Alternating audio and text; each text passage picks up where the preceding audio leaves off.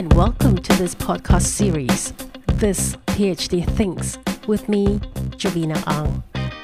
I'm here to talk to the PhD community. Talking to these individuals have challenged me, made me think differently, and helped me grow as a leader and a person. And I hope you'll be able to take away a thing or two from the conversations with my guests. Far more diverse, and it comes with a very holistic approach, I think, where mind, heart, and soul is at peace and thriving. Hello, everyone. My guest for this episode is Melina Suppiah. Melina is the Chief Wellbeing Officer of the National University Health System, a dancer, and probably the calmest person I've ever met. Melina, how have you been?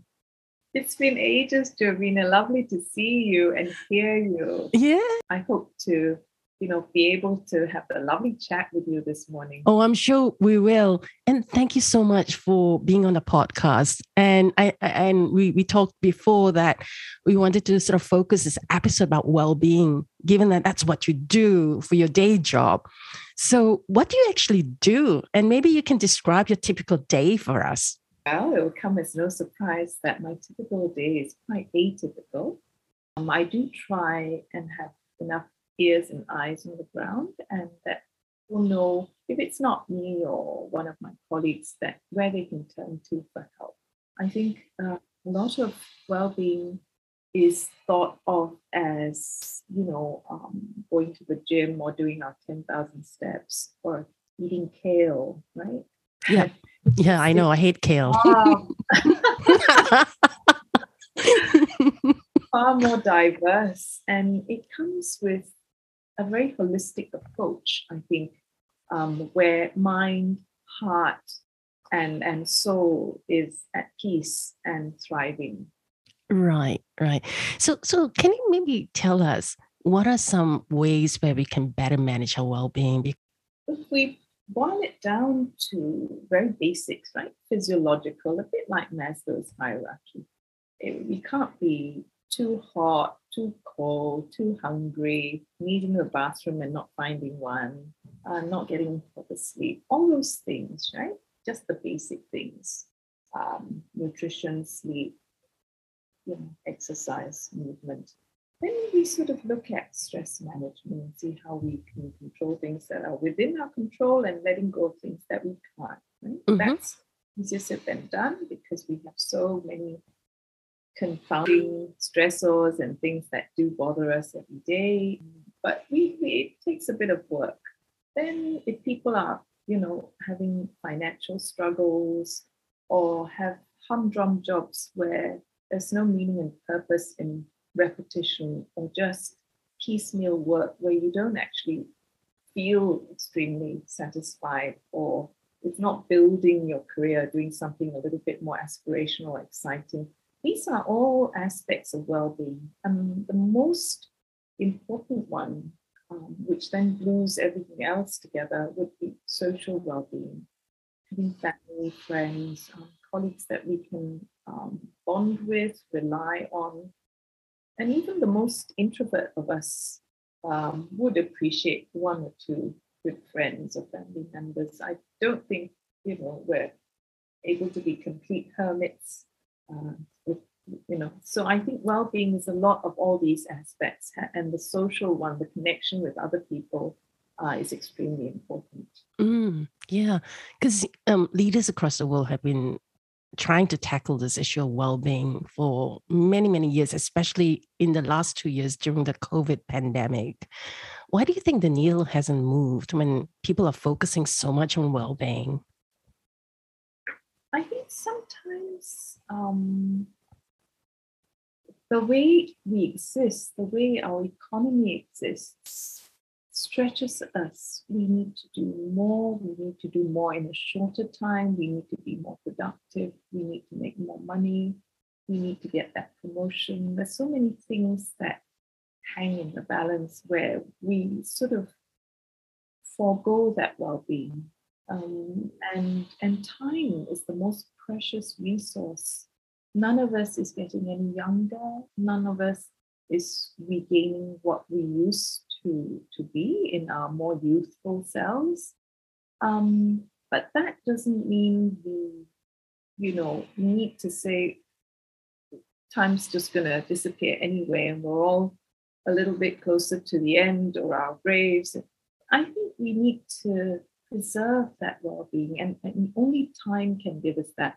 If we're working like crazy and we're having so many thoughts to deal with, and I think it would be fair to say that women do have that extra burden of being caregivers, of keeping that household, intact, food on the table, doing the groceries. It's lovely when it's shared, but sometimes, having to do that on top of working full time and sometimes studying as well, because we want to further ourselves, there's so little time to look after themselves. So I would say the first step is creating that time. It might be pockets of time during the week if we can't find, half a day to just chill and do something that we really like. Enjoying a book, enjoying an old movie, having a meal with a loved one or a friend. These are things that are going to preserve our well-being. And if we're a little bit more deliberate about it, getting in that hour of exercise or 2 hours, doing that stretch because our back's not very well and we ergonomically don't sit or drive in positions that do us well. And suddenly we're all ramrods straight. Yes, I know. Suddenly we're all sort of sitting up properly. Awareness, right? That constant awareness of how well we are. And if we give that space and time and that awareness, and we need that.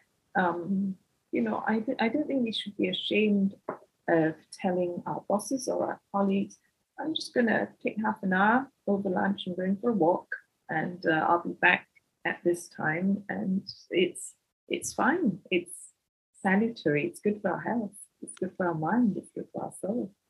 And lately, everyone's talking about, being self-aware, being aware of things. But why do you think people are still not aware that time is so precious and so important for our well-being? Well, I guess we think it's sort of unlimited.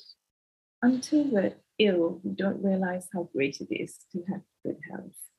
I think being deliberate about it, and it doesn't mean we won't fall ill or we won't suffer from illness in the form of mental illness, depression, and things like that. But being aware and creating that space and time to actually do stuff that is good for us is the first step.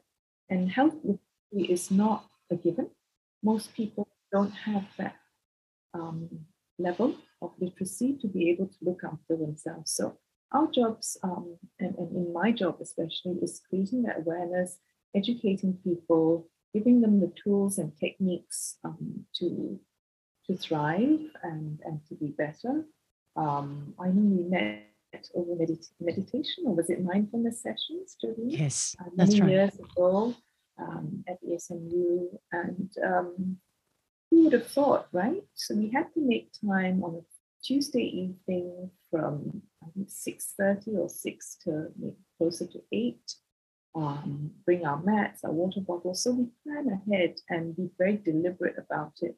Otherwise, it would never have happened. And this is what we need to do.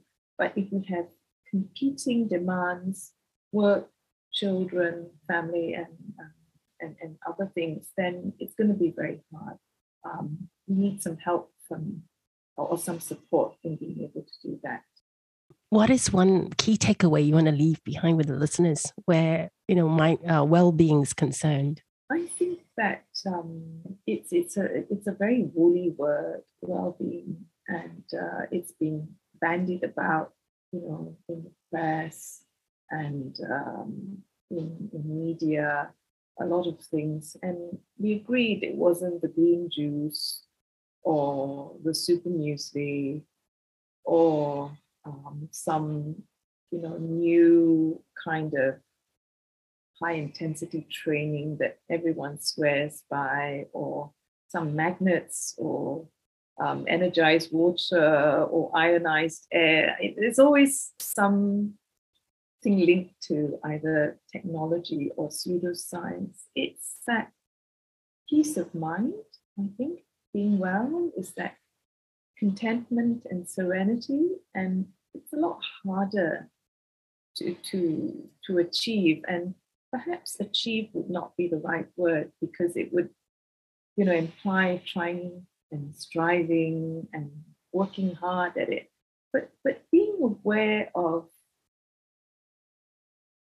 our thoughts, it comes back to mindfulness, I think, and who we really are. Once we know who we are, and self-delusion is a wonderful thing, right? We tell ourselves certain stories and narratives, and we fool ourselves into thinking we're something that we're not. But if we strip all that away, and the essence of who we are, and we really need to like that person and love that person immensely, with a lot of compassion and respect for self, and well-being starts, I think, there. And because I'm respecting myself, I'm not going to do this, or I'm going to spend a bit more time on this because it's actually good for me, and I'm not going to feel guilty, and I'm not going to,